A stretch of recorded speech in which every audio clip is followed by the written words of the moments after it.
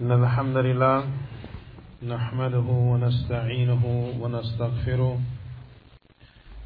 ونعوذ بالله من شرور أنفسنا ومن سيئات أعمالنا من يهده الله فلا مضل له ومن يضلل فلا هادي له وأشهد أن لا إله إلا الله وحده لا شريك له وأشهد أن محمدا عبده ورسوله صلى الله عليه وسلم يا أيها الذين آمنوا اتقوا الله حق تقاته ولا تموتن إلا وأنتم مسلمون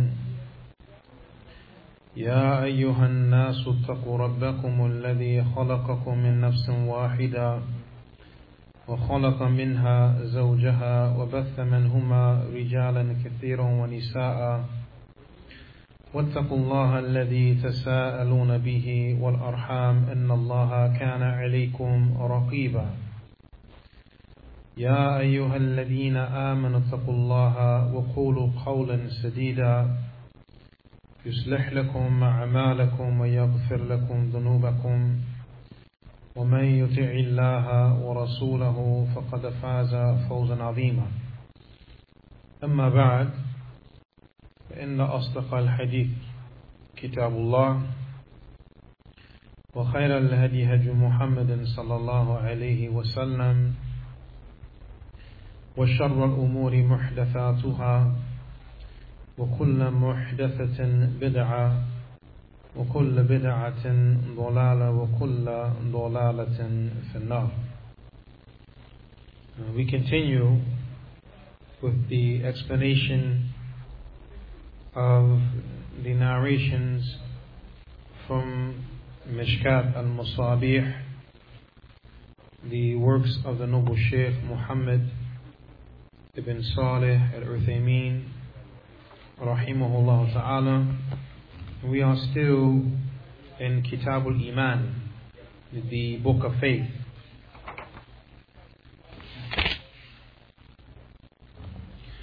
We come to the 18th narration. عن عبادة بن الصامت رضي الله عنه قال قال رسول الله صلى الله عليه وسلم وحوله عصابة من أصحابه بايعوني على أن لا تشركوا بالله شيئا ولا تسرقوا ولا تزنوا ولا تقتلوا أولادكم ولا تأتوا ببهتان تفترونه بين أيديكم وأرجلكم ولا تعصوا في معروف فمن وفى منكم فأجره على الله ومن أصاب من ذلك شيئا فعوقب به في الدنيا فهو كفارة له ومن أصاب من ذلك شيئا ثم ستره الله عليه في الدنيا فهو إلى الله إن شاء عفى عنه وإن شاء عاقبه فبايعناه على ذلك متفق عليه. This narration is on the authority of Ubadah ibn Samit radiallahu an. He said that the Messenger of Allah sallallahu alayhi wasallam said while there was a group of companions around him, give me the pledge of allegiance that you will not associate anything with Allah as a partner, and you will not steal, and you will not commit zina, and you will not kill your children, and you will not come with falsehood, fabricating it between yourselves, and you will not be disobedient regarding matters of goodness. And whoever fulfills that from amongst you, then his reward is with Allah. And whoever commits anything from that, and he is punished for it in the life of this world, then it will be an expiation for him. And whoever indulges or commits anything from that, and then Allah conceals him or conceals the sin in the life of this world, then his affair is to Allah. If Allah wills, He will forgive him, and if Allah wills, He will punish him. Ubadah, he said, so we gave the pledge of allegiance to the Prophet ﷺ upon that. Shaykh Uthaymeen rahimahullah ta'ala, he says, هذا أيضا من أحاديث الإيمان والإسلام التي تتعلق بهذا الباب الذي ترجمه المؤلف رحمه الله في كتابه مشكات Al-Masaabeeh. Hadith Ubadah ibn Samit أن النبي صلى الله عليه وسلم أمر أصحابه أن يبايعوه هذه البيعة وتسمى بيعة النساء التي قال الله فيها يا أيها النبي إذا جاءك المؤمنات يبايعنك على أن لا يشركن بالله شيئا ولا يسرقن ولا يزنين ولا يقتلن أولادهن ولا يأتين ببهتان يفترينه بين أيديهن وأرجلهن ولا يعصينك في معروف فبايعهن. يقول بيعهن على أن لا تشركوا بالله شيئا. الشرك ينقسم إلى قسمين أكبر وأصغر. The Shaykh says these narrations, or this narration also is from the narrations that deal with Iman and Islam, that deals with faith and that deals with Islam. And we covered before, whenever Iman and Islam are mentioned together, what's the rule? Whenever they are mentioned together, they have two different meanings. And whenever they are mentioned separately, they have the same meaning. Who can give me an example of some other words that are similar? Like? Naam, that's an example. Ulama mention another example. Al-Bir wa taqwa. When they are mentioned together, they have a separate meaning. When they are mentioned separately, they have the same meaning. Another example, Al-Faqir wal-Miskeen. It's another one. Al-Faqir wal-Miskeen. And you have this indeed. They are terms that when mentioned separately, they are synonymous. But when they are mentioned together, they have different meanings. One indicates one matter and the other indicates another matter. And as was covered, as for Al-Islam and Iman, when mentioned together, Iman is related to that which is inward, and Islam is related to that which is outward. So this narration is from the narrations that deal with Iman and Islam, which is connected to this chapter which the author has mentioned in his book, Mishkaat Al-Masaabeeh, the hadith of Ubadah ibn Samit, that the Prophet ﷺ, he ordered his companions to give him the pledge of allegiance. And here is a point as it relates to the matters of minhaj. The pledge of allegiance, or the bay'ah, is for the Muslim ruler.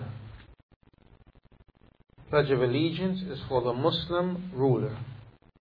This is who the bay'ah is given to, or given to someone who's representing the Muslim ruler.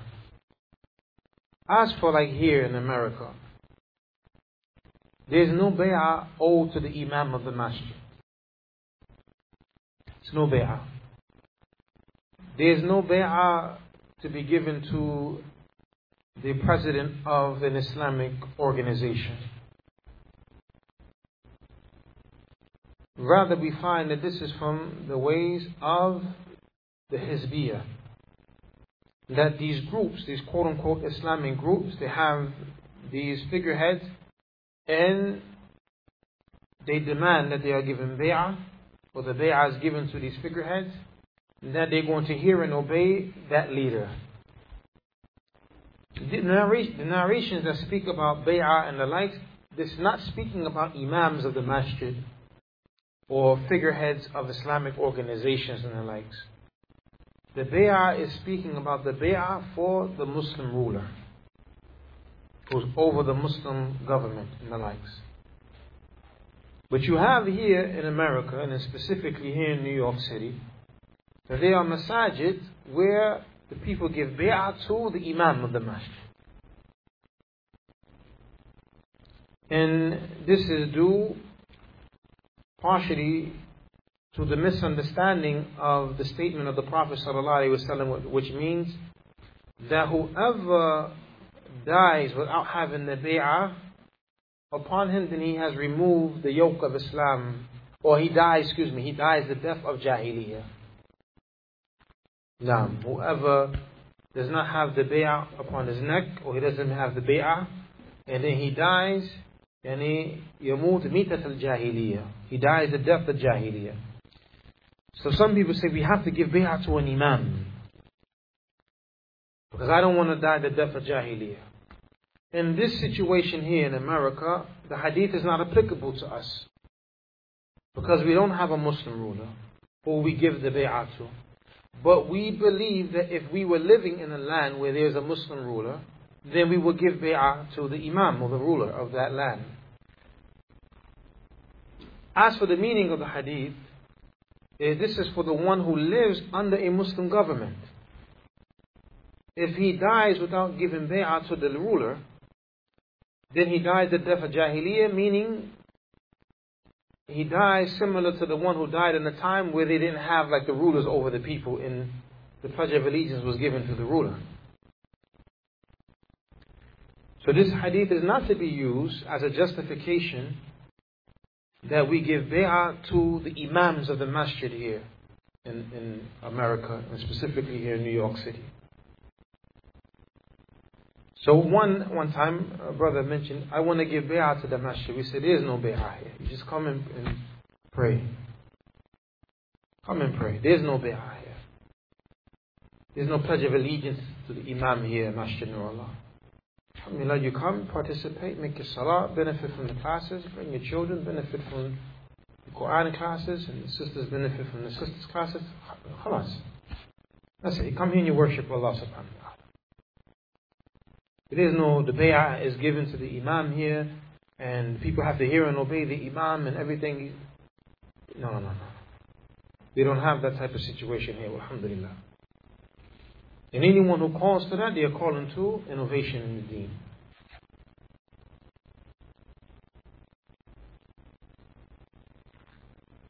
Also, from the matters of innovation, these groups setting up an emir. An emir.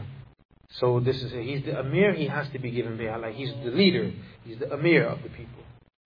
So the emir is due bay'ah. You have two types of emirs. The Muslim ruler or the governor. And then you have the emir when people are traveling, when there's three or more. No. We're not talking about that type of...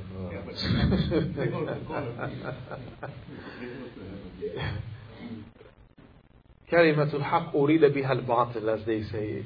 It's a statement of truth, but falsehood is intended by them. Yeah, there is a hadith for that. But it's taken out of context with them. Yes, when a group of Muslims are traveling, there should be an emir. And the emir, but the emir is not due any bay'ah though. You don't give bay'ah to an emir. You're going to be traveling with him for 2 weeks, you give bay'ah to him. No, there's no bay'ah for him. And the wisdom behind that, there being an emir, is that so there is one leader of the group as it relates to the affairs of the travel. We're going to take this way. We're going to go this way. So it's not, as they say, too many chiefs and no Indians. So to keep the structure and to smooth out the travel, that's what that's for. So that the affairs of the travel go smoothly. When there's one brother, he says, okay, we're going to go this way, or we're going to leave at such and such a time. And then this one said, well, let's leave at 3. Another person said, leave at 4. Another person said, let's leave at 7. Let's, hey man, let's just stay the night here. It's a nice place. Let's, walk around town a little bit. Now you have one person says, we're going to leave at 5 o'clock. And the people, they cooperate with him. But this Emir is not similar to the Emir who's the governor over he's the Muslim ruler. It's not the same. Or Amir al-Mu'mineen. Right, like the commander of the believers, meaning he's the Khaleefah or he's the ruler. No. Why not? Yes, we do. In the Muslim countries, the leader is the Emir of the believers. Whoever is the ruler, whoever is the king, whoever is the president. Now, them being the ruler or the Emir doesn't mean that they have to be on the same level of Abu Bakr, Umar, Uthman and Ali now. No. Yeah. But the person is still the Muslim ruler. And we have to hear and obey as long as he does not command with disobedience to Allah subhanahu wa ta'ala. He is the leader. Should we follow the Sharia? That's something different. Allah said, the Prophet sallallahu alaihi wasallam, he mentioned, like when this time comes, give the leaders their rights and ask Allah for your rights. That's the direction of the Prophet Muhammad sallallahu alaihi wasallam. Because the Prophet foretold that they are going to come leaders, they're not going to be doing what they're supposed to do. So the Sahaba said, shouldn't we revolt against them? The Prophet said no. As long as they're establishing the prayer. Don't revolt. Don't make no revolution. Why? Because it will lead to a greater harm. Not out of justification for the ruler or the leader being corrupt. No, we don't justify nobody's wrongdoing. But the Prophet, from his wisdom, sallallahu alaihi wasallam, that Allah gave to him, prohibited the Muslims from revolting against the Muslim rulers who are corrupt to avoid the greater harm, which is the destabilization of the country. Okay, let's look at the Arab Spring that took place in northern Africa. What good came out of it? How much bloodshed was lost? How much bloodshed? Much bloodshed. Much bloodshed. Even in some cases, women being violated. Our Muslim women, our Muslim sisters, and our Muslim mothers and daughters and the likes and the what, being violated for what? Revolution. When we say the spring, what color is the spring? Yes. Green. Ahsan. Which gives the indication of what? Life. What color was the Arab Spring? Blood red in the streets. What new life came out of that? That's productive. It was a lot of harm. The stabilization of the Muslim countries. Doing the bidding of the people of the West who want to see the Muslim countries destabilized. So the statement of the Prophet ﷺ, hear and obey the ruler, is not coming from a position of weakness or a position of condoning the wrong of the ruler, but is coming from the position of protecting the blood of the Muslims, so that there is no greater harm. So the scholars, they mention, when the Muslim ruler is drinking, and the Muslim ruler is indulging in indecency, and the Muslim ruler is doing this, and the Muslim ruler is doing that, his sin goes back to who? His sin goes back to who? Himself. He's hurting himself. But at the same time, overall, there's peace. You understand? I give an example. In Egypt, when Hosni Mubarak was the president, okay, he wasn't the best Muslim in Egypt, but one has to admit that there was somewhat stability in Egypt. There were not people just running around with guns and doing all type of crimes and stuff like that. Does that mean that Hosni Mubarak during his presidency didn't make any mistakes? No, it doesn't mean he did. He made mistakes. But at the same time, in comparison to when he was in charge and then what took place after, it was better to have left him alone to avoid the greater evil. But the people revolted, being led by the Ikhwanis, who do the bidding of the people of the West. And they revolted against him and overthrew him. Right? And then who became in charge? Mursi, right? Right? And mind you, he was from the people who revolted. And then when the people started to revolt against him, then he started quoting the Ikhwani started quoting the narrations. He's the ruler, you have to hear and obey, no revolting. Ya Rab. كما تدين تدان الجزاء من جنس الأمر. Your revolt is halal for you to revolt. Because you have an agenda. But then when you get in power, and look what the claim was, what? We're going to establish Islamic Sharia, we're going to do this. He was in power for a whole year. They didn't keep their promise. And then when the people went to revolt against them, now they want to start quoting the ayat of the Quran and the ahadith of the Prophet ﷺ regarding the rights of the ruler.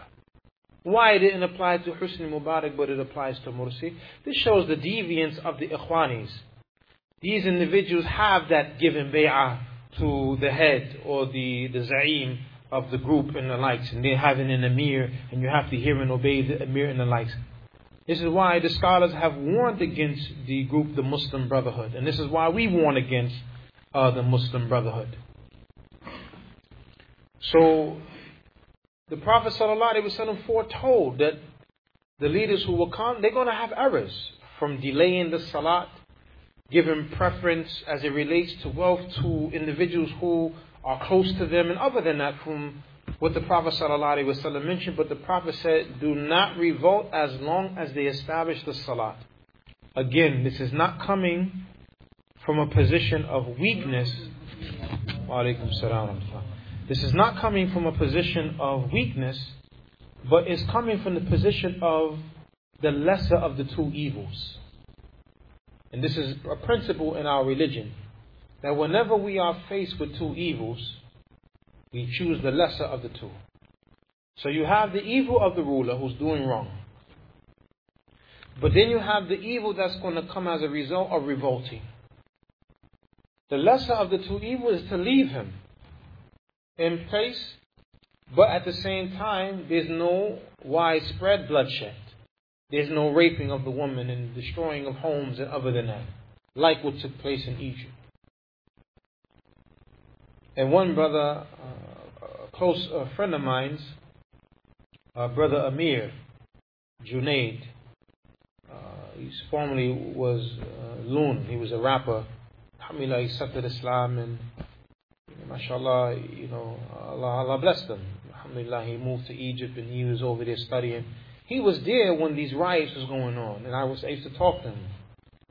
And he called me one time. He said, Akhi, subhanallah. He said, do you know that the people were rioting all night and nobody is up going to the Masjid of Fajr in the morning?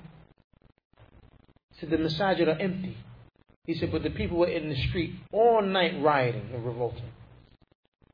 He said, but the masjids are empty. What type of good is going to come from a people who's revolting all night and rioting all night, right? To say what? They want their rights, but you don't give Allah His rights. And the people sleeping now because they're too tired, because they've been tearing up all night. How do the people expect to be successful when this is the behavior of a people?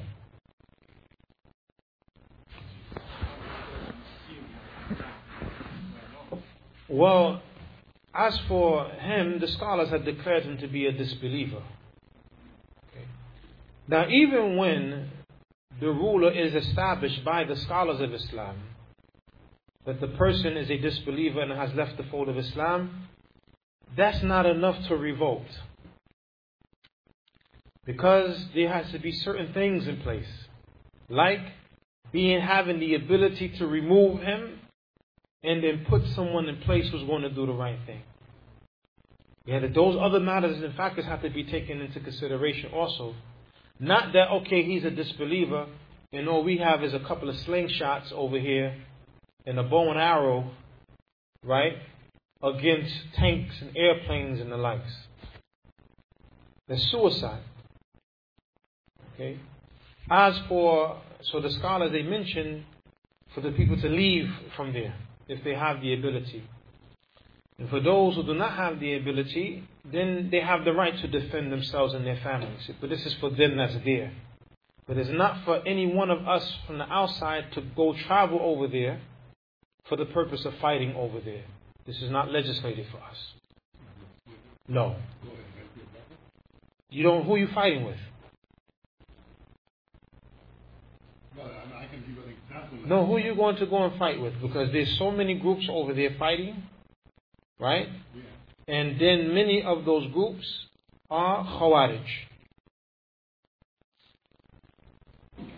So who are you going to fight with?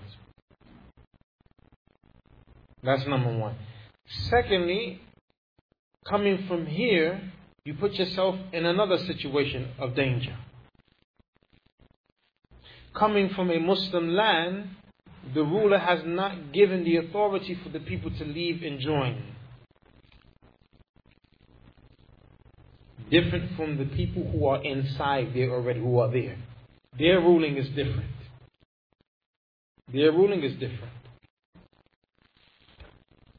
Because now you have, when you talk about fighting, there are rules and regulations to everything in Islam. Remember that our religion, our deen is a deen of structure. It's not a deen that's chaotic. Anybody just jump up and just start fighting and shooting and the likes. It is not from Islam that our daughters get up and just rush over there and they become jihadi brides. This is legislated. No one from amongst us will be pleased with one of our daughters fleeing in the middle of the night and going over there to become a bride of a quote-unquote a jihadi soldier. None of us. The Prophet ﷺ said, "La nikah illa bi wali." There's no marriage except with a guardian. No father is approving of his daughter to go run and travel like that. But this is what these groups are calling our daughters to do. Islamic or un-Islamic. Then these groups are fighting one another. They're not just fighting Assad. They're fighting one another. And this is from the way of the Khawarij. They fight the Muslims. Because what's important to them is the seat of power. They're not fighting for La ilaha illallah. They're fighting for control. And look how the Prophet described them. يَقْتُلُونَ أَهْلَ الْإِسْلَامِ وَيَدَعُونَ أَهْلَ الْأَوْثَانِ. They kill the people of Islam, but they leave alone the idolaters. And then the scholars mention, but if you do find them for some reason fighting against the idolaters, then it's only for the seat of power and not for making La ilaha illallah uppermost in the land. Just check their history, the history of the Khawarij. You find them, they have an agenda. They're not fighting to make Allah's word uppermost in the land. They're fighting for an agenda. They're fighting for control. Alright, here's another example to show you the methodology of the Khawarij. The first Khariji was who? Dhul Khuwaisira. He's like the scholars say, he's the leader of the Khawarij. He's their father. What was his complaint?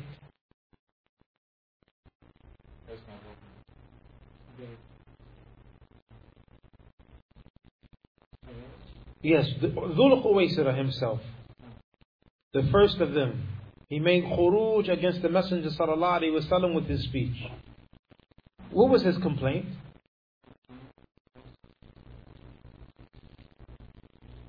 He said, Ya Muhammad ittaqillah. O Muhammad, fear Allah. He says to the Prophet Muhammad sallallahu alaihi wasallam, fear Allah. This is not a division by which the face of Allah is sought. Because the Prophet sallallahu alaihi wasallam, he gave to some and didn't give to others. So what is he complaining about? What is he complaining about, Shaykh? What's his complaint? Is his complaint about the prayer not being established? He's talking about the money. The money. And not about whether if it was his share or somebody else. His complaint is about the what? The money. The money. Fast forward. The Khawarij who killed Uthman, what was their complaint? Were they complaining about the Salat is not being established, people not able to fast Ramadan, people not able to make Hajj, the people not able to practice their religion? Was that their complaint? He's not being fair. He's putting his family in places of authority. They're getting this from the money, and this power, and this dunya. Kill Uthman. Fast forward. Ali ibn Abi Talib. What was the complaint of the Khawarij? Dunyawi complaints. Wallah, dunyawi complaints. No complaint about the Salat is not being established. No complaints about that. No complaints about the people can't practice their religion. All of it was connected to like power, authority, money, war booty, stuff like that. The Khawarij of yesterday, the Khawarij of today, except that these Khawarij, they're worse in some ways. Because they lie and they are sinners and the Khawarij of old, they were very strict. They wouldn't lie and they stayed away from sins because their methodology, you commit a major sin, you're a kafir. And some of them hold that if you commit any sin, you're a kafir. So they used to be very strict about things, except when it came to the blood of the Muslims. Khawarij. The Khawarij of today, they're criminals. Along with their innovation. They lie. They indulge in drinking and zina and as a disguise to fit in. And other things that they do. Break covenants and other than that. So when you have these type of groups in a place fighting, who are you going to join?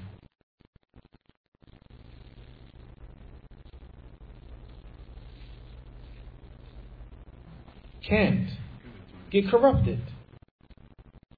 And they'll mess around and turn around and kill you if you start voicing your disagreement with their views and aqidah. They have no shame in killing Muslims. In many cases, there's more blood on the hands of the Khawarij, more Muslim blood on their hands than on the hands of some of the kuffar. Wallah. And I'm serious. The Khawarij, they kill a lot of Muslims. They kill a lot of Muslims. When they are bombing places in the lands of the Muslims and the children are being killed. And I'm not saying that the disbelievers don't do that, because sometimes they do it and they say it was the Muslims who did it. But when the Khawarij actually do it and they take responsibility for doing it, who are they killing? Killing their brothers and sisters in Islam. The Khawarij, these individuals are sick in their understanding of Islam. One individual, he said when he used to be a Khariji, he said when he be in the masjid praying, his view was that he was the Imam and anyone who's praying is praying behind him.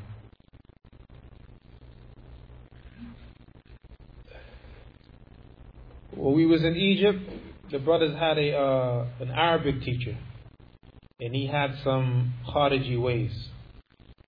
He made takfir on his mother, made takfir upon his father. They were disbelievers to him.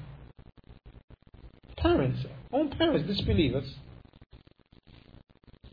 And then he would be teaching the brothers Arabic, and he'd be slipping his thing into the lessons. He's supposed to be teaching Arabic, but he's slipping that poison into the Arabic lessons. It's their way. The Khawarij, they have a bad history. They have a bad history. The likes of Osama bin Laden, Ayman al-Zawahiri, Abu Musab al-Zarqawi, and the rest of these individuals, their history is terrible. They've killed a lot of Muslims. Killed a lot of Muslims. So we don't celebrate these individuals. We don't condone these individuals. We don't encourage anyone to join these groups, ISIS and ISIL and Al-Qaeda and Jama'at al-Jihad and the rest of these other groups. No, don't join them. And don't go traveling to them for no training or anything like that. Because these individuals are deviant, they are astray, leading other people astray. So the scholar, they mentioned, if it so happens that a Muslim leader has apostated from the religion, and it is established that he has apostated, meaning with Ahl al-Ilm, the scholars of the deen, that still is not enough for the people to revolt. Because the people have to have ability. Also, the people need to have something in place so that when he's removed, the new just ruler is put in place. Right? So that there's not like a vacuum where the people are not fighting for power. And inshallah ta'ala, and maybe next week or in the coming weeks, I'll bring some work so we can go over in some of these points and principles. So that everyone in here is upon clarity regarding these matters. Because we all should be aware, because this is what's going on in our day and time. So we should be aware what's the ruling in dealing with these modern day issues. What is the ruling about Kashmir now is happening? It's captured by the idolaters. 8 million people are hostage. And Afghan fighters, they want to go there to fight because of Islam, not to establish or not to capture. I will bring, bi'idhnillahi ta'ala, the words of the scholars regarding that. Because these type of affairs is not for the likes of myself, a small student of knowledge, to be speaking about before the scholars, the elder scholars of Al-Islam. Because this, you're talking about somebody's blood here. Now, we ask a question about what's the ruling when somebody comes and the people are already praying, and then he catches the last rak'ah, and then once he gets up, what does he do? Okay, I can answer that. Okay, now that's within my ability. But now when we're talking about these big affairs, it's not for just us to just be speaking, except that we speak with that which the scholars have spoken with. And for sure, the scholars, they're not scholars for dollars as people try to describe them to be. Rather, they are scholars who have concern for the well-being of the Muslim Ummah. So when you see them giving fatwa and mentioning that which is connected to these issues, understand that they are doing this after careful study of the affair and taking other issues into consideration. Not just quickly and just shooting out a fatwa. Fight, don't fight. Yes, no, halal, haram. It's not that easy. It's not that easy. And, us over here, we shouldn't be so quick to be talking about these affairs and passing verdicts when we know we're not qualified to do that. So it's very important that we know our places. And if we do have the verdicts from the scholars, which they have given based upon the proofs and evidence, we can relay that to the people. And we can say what they have said.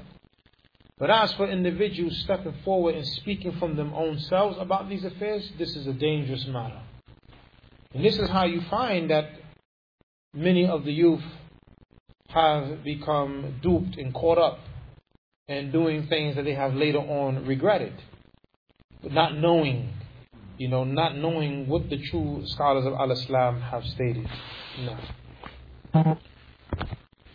Shaykh Uthaymeen rahimahullah ta'ala, he states regarding the matter of bay'ah here, that this bay'ah was named the bay'ah of the woman.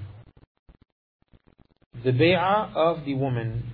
And why is it known that the bay'ah of the woman? Because this is what Allah Azza wa Jal mentions in the Quran addressing the matter of the woman.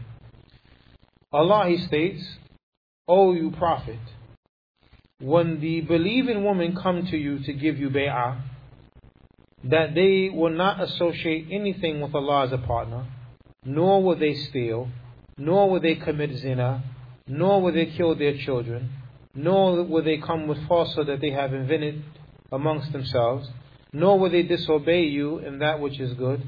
Give them the bay'ah. فَبَايِعْهُنَّ. Give them the bay'ah. Allow them to take the pledge of allegiance. So you see the things that's mentioned in this verse. Allah is speaking to the Prophet ﷺ concerning the woman who gives bay'ah. And then in the hadith of Ubadah, the same matters are mentioned also. So this is why Shaykh Uthaymeen said, this bay'ah was named or known as the bay'ah of the Nisā, the bay'ah of the woman. Meaning this is the pledge of allegiance that the female companions gave to the Prophet sallallahu alaihi wasallam. So the Prophet sallallahu alaihi wasallam gave them the bay'ah that, or accepted from them the bay'ah that they were not, so he accepted the bay'ah that you will not associate anything as a partner with Allah. And then the Shaykh, he goes on to mention that shirk yanqasimu ila qismain, akbar wa asghar.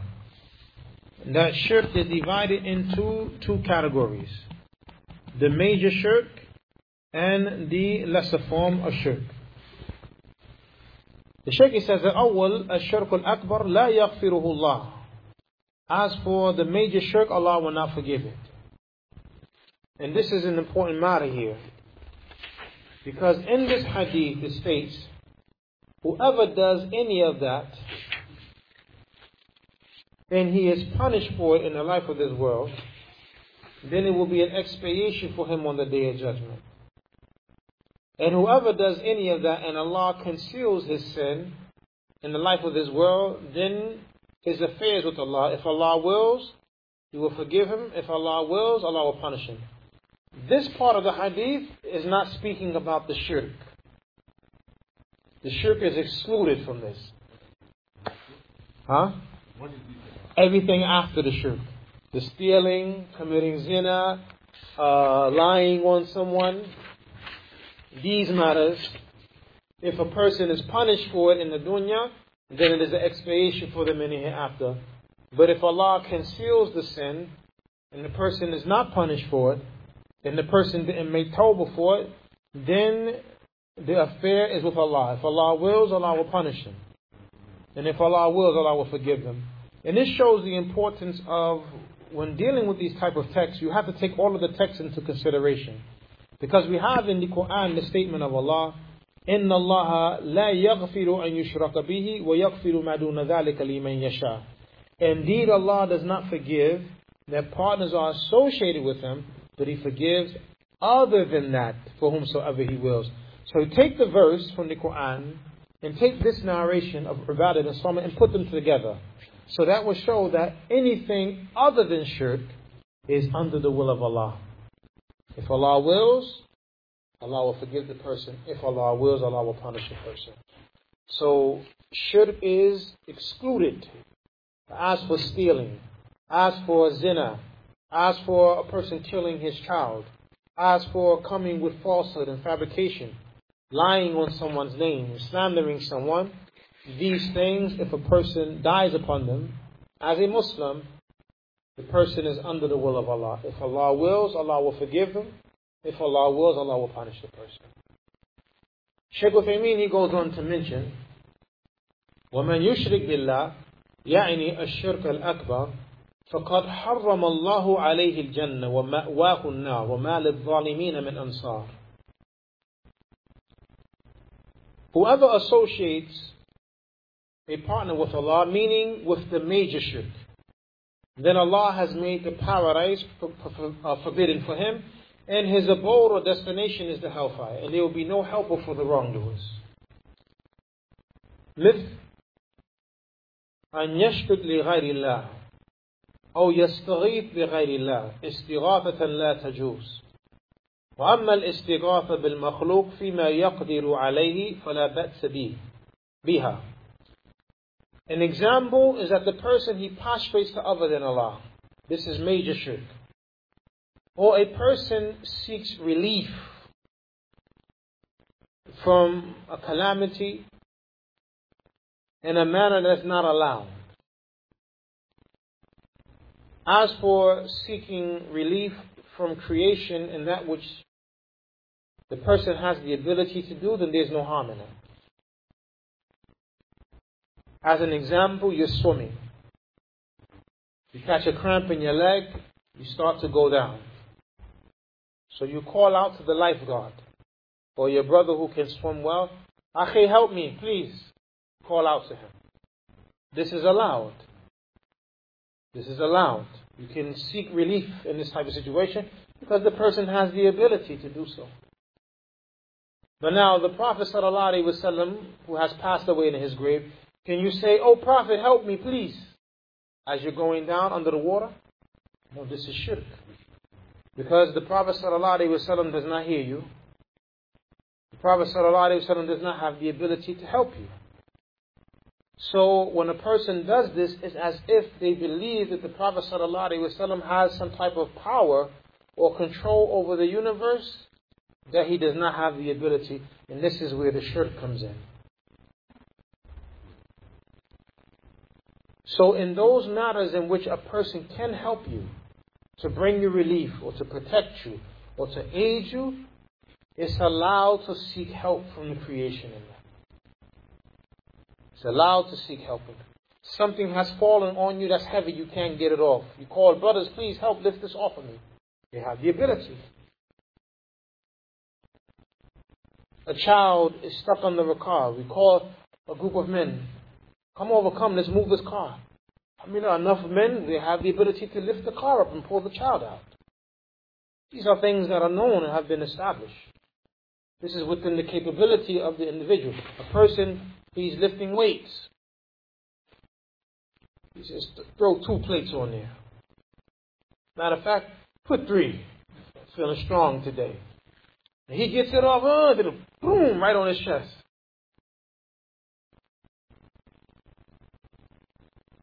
Does he leave it there and don't call on nobody because he don't want to commit shirk? Huh? He sees his brothers right there, they're exercising. But I'm not going to call on nobody because, this may be shirk if I call out for relief. The istighatha is for Allah alone in all situations. And meanwhile, the bar is choking him to death. He calls out for help. Because the brothers have the ability to go on each side and lift it up off. Inshallah, he won't do that again. Right? This is within the ability of the people.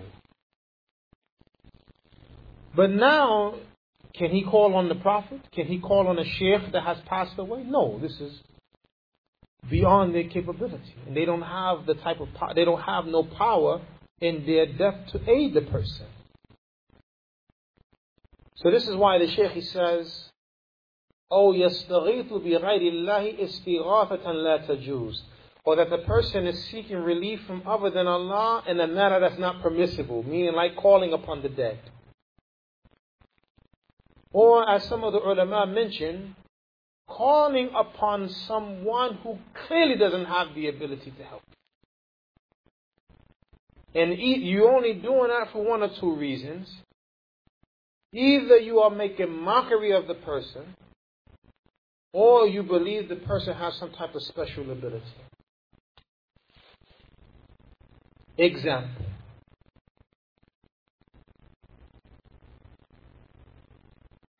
You are in, something falls upon you, and you yourself can't lift it off. And a person who is paraplegic comes by in a wheelchair, or quadriplegic, a person can only move his mouth.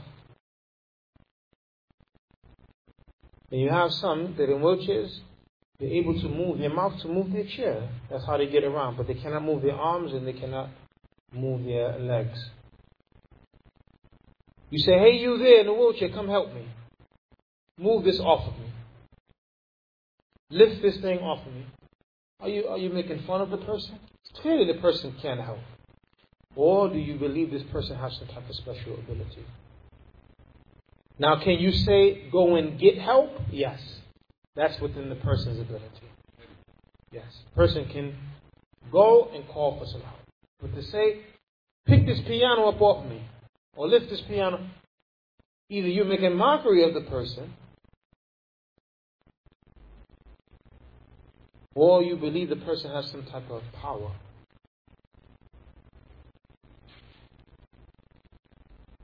In any event, if you ask for help from someone, in a matter that they have the ability to help you in, this is not from الشرك بالله عز وجل.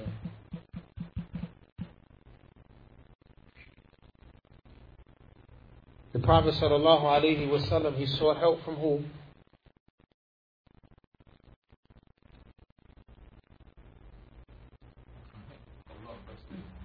The Ansar. Why are they called the Ansar? Because they're the helpers. Ahsan, the meaning are the helpers. They helped the Prophet sallallahu alaihi wasallam. They helped him, they gave him protection, and they helped him to convey the message of Allah subhanahu wa ta'ala. Even Isa alayhi salam, Man ansari ila Allah, who's going to be my helpers in calling to Allah? That's something that was within the ability of the people. والثاني الأصغر وهو ما كان وسيلة إلى الأكبر. And the second category of shirk is the lesser form of shirk, and it is that which is a means to the greater shirk.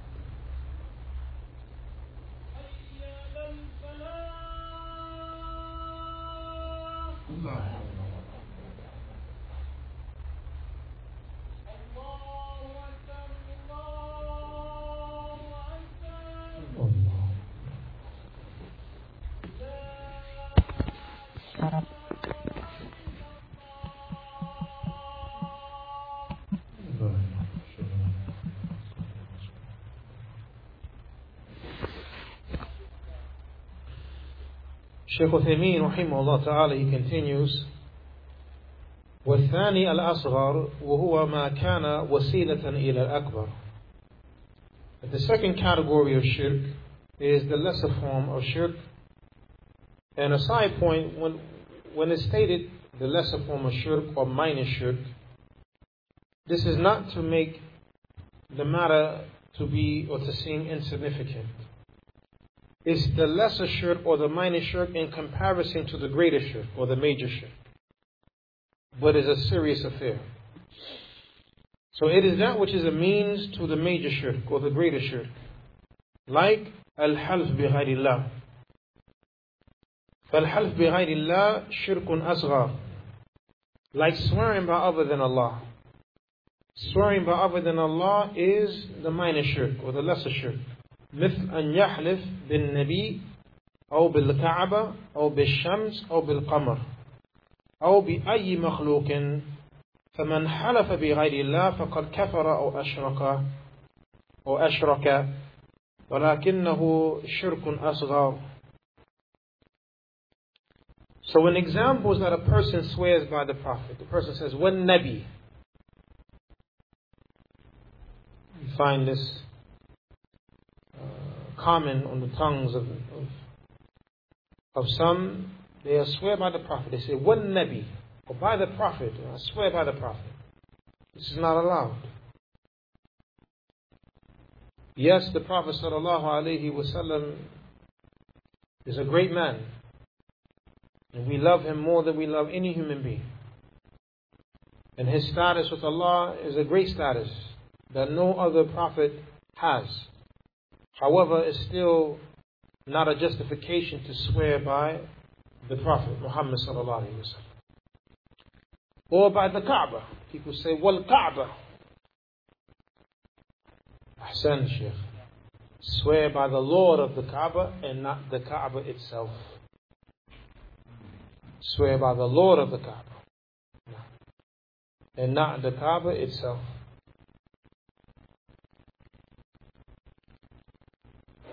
Subhanallah wa bihamdi. Look at this. To show you how bad this situation is. When Abraha came to destroy the Kaaba, Abdul Muttalib, they left Mecca and they said, the Kaaba has a Lord who will defend it. Not that the Kaaba will defend itself. The Kaaba has a Lord who will defend it. And here it is, you have some Muslims, instead of swearing by the Lord of the Kaaba, the one who protects the Kaaba, who's over the Kaaba, they swear by the Kaaba itself.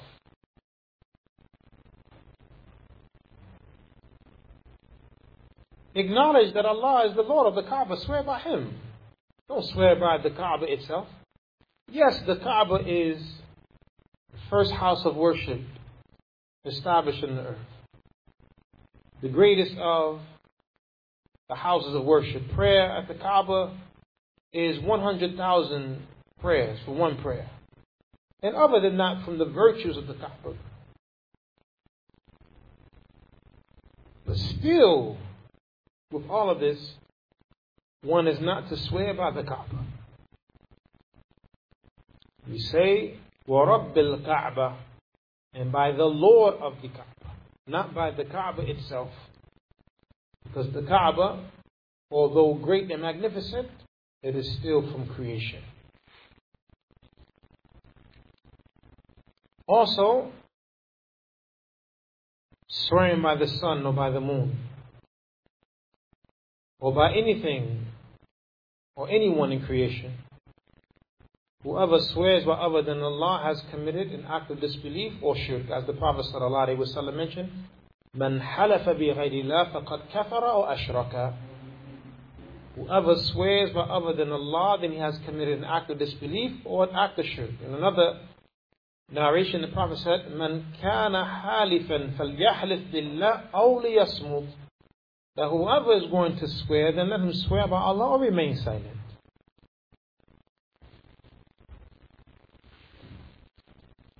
So the Shaykh, he says, however, it is the lesser form of shirk. قالوا إلا أن يغفره الله, except that Allah will forgive him or forgive it. And this is one of the differences between major shirk and the lesser form of shirk. Whoever dies upon major shirk, the person will not be forgiven. Whoever dies upon minor shirk, some ulama say that he's under the will of Allah. If Allah wills, He will punish him. If Allah wills, He will forgive him. Some scholars say, no, he has to go to the hellfire. Because Allah says, إِنَّ اللَّهَ لَا يَغْفِرُ أَن يُشْرَكَ بِهِ. Shirk here is general. Allah does not forgive that partners are associated with Him. So this is general. So this means a shirk al-akbar and a shirk al-asghar. But what's the difference? The one who dies upon major shirk will be in the hellfire forever. and the one who dies upon the lesser form of shirk will eventually come out of the hellfire. Major shirk nullifies your Islam in totality. Minor shirk nullifies the deed itself. Major shirk is apostasy from the religion, which will necessitate capital punishment if we're in a place where the Islamic law is established. Different from the minor shirk. Minor shirk is not punishable by capital punishment.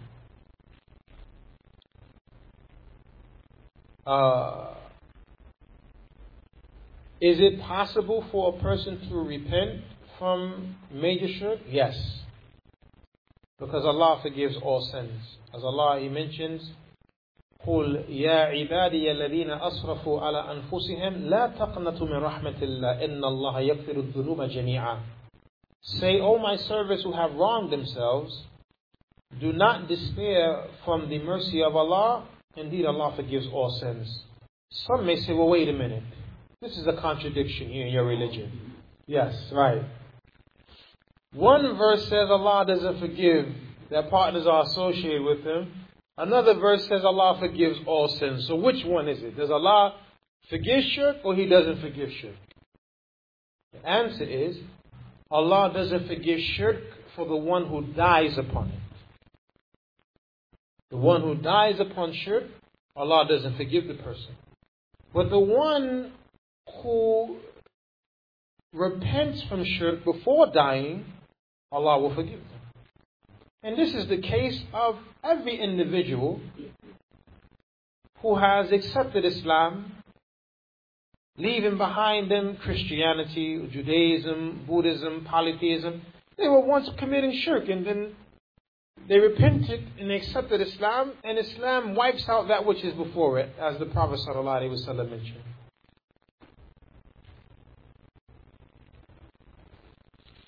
Another difference between a shirk al-akbar wa shirk al-asghar, the one who is known to have died upon a shirk al-asghar, and shirk al-akbar, and the person is a disbeliever. The person is not washed by the Muslims, not shrouded by the Muslims, not prayed over by the Muslims, nor is the person buried in the graveyard of the Muslims. Different from a Muslim who died upon lesser shirk. He's still a Muslim. So we wash the body, we shroud the body, we pray over the body, and we bury the person in the grave of the Muslims. And his family can inherit from him. Different from major shirk. If a person apostates from the religion, the Muslim family cannot inherit from that wealth. That person is not a Muslim. So these are some of the differences the scholars they mention between major shirk and minor shirk, but both are serious. So one should not be deceived by the term minor shirk or lesser form of shirk. It doesn't mean that it's a small matter.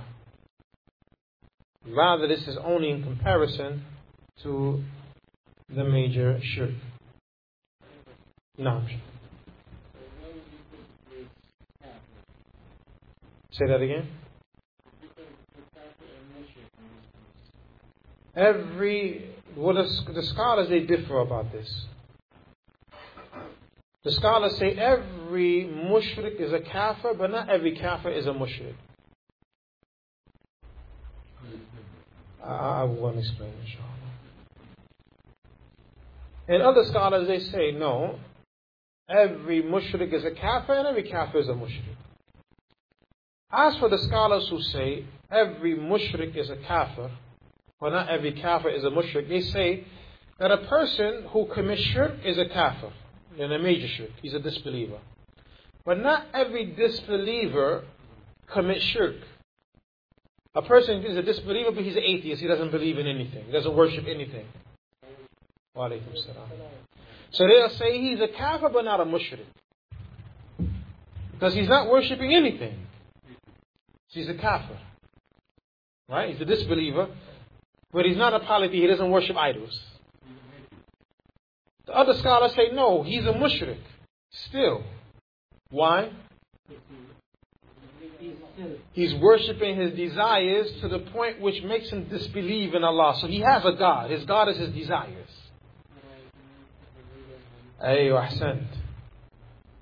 Have you seen the one who has taken his desires as a God besides Allah? So as an example, Sheikh Salih Fawzan, may Allah preserve him, he's of the opinion, and this is mentioned in his book, Kitab al-Tawheed, he's of the opinion that every mushrik is a kafir, but not every kafir is a mushrik. And then he brings his argument.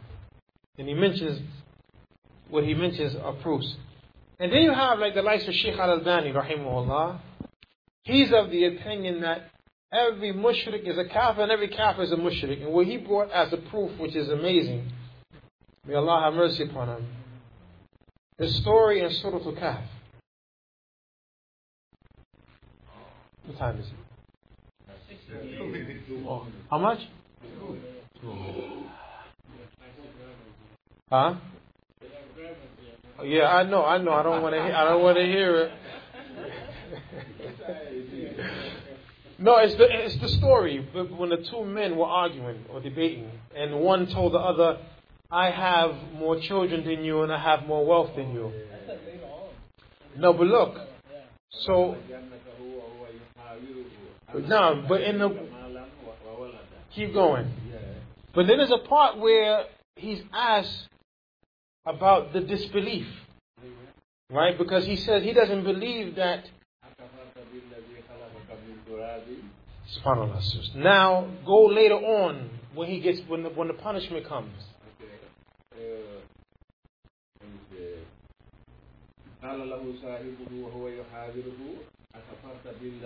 So that's the kufr right there. Keep going. Keep going. Keep going. See that word right there? Shirk. But then if you keep going, when he woke up and his garden was destroyed, what did he say? Who knows? When the man woke up the next morning and the garden was destroyed.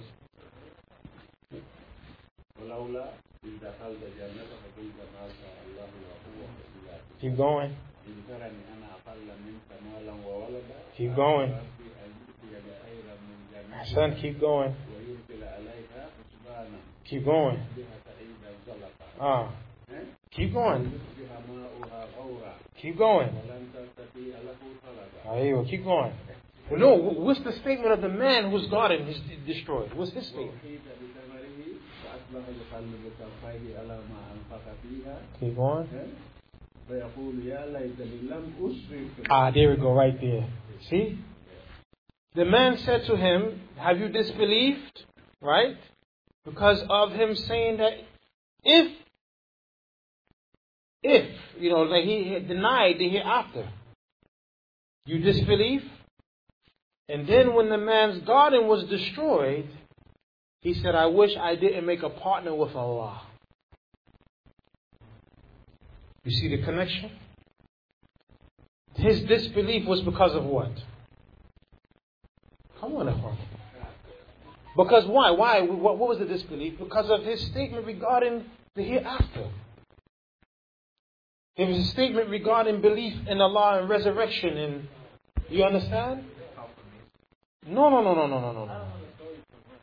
No, the statement of that if he didn't believe it will perish. Right? And if it was to perish, what? Maybe he'll get better. Or other. Is the point of this, he didn't believe that it will come to an end, that Allah subhanahu wa ta'ala. But then when Allah destroyed the garden, he said, "I wish I didn't commit shirk. I wish I didn't commit shirk." So the Shaykh Al-Albani says, every mushrik is a kafir and every kafir is a mushrik. From that angle. What idol did he worship? So every kafir is a mushrik. Even if the person doesn't worship a physical idol, their disbelief is the worship of their own desires. That's where the shirk is at. And Allah knows best. Allah knows best. سبحانك اللهم وبحمدك أشهد أن لا إله إلا أنت أستغفرك.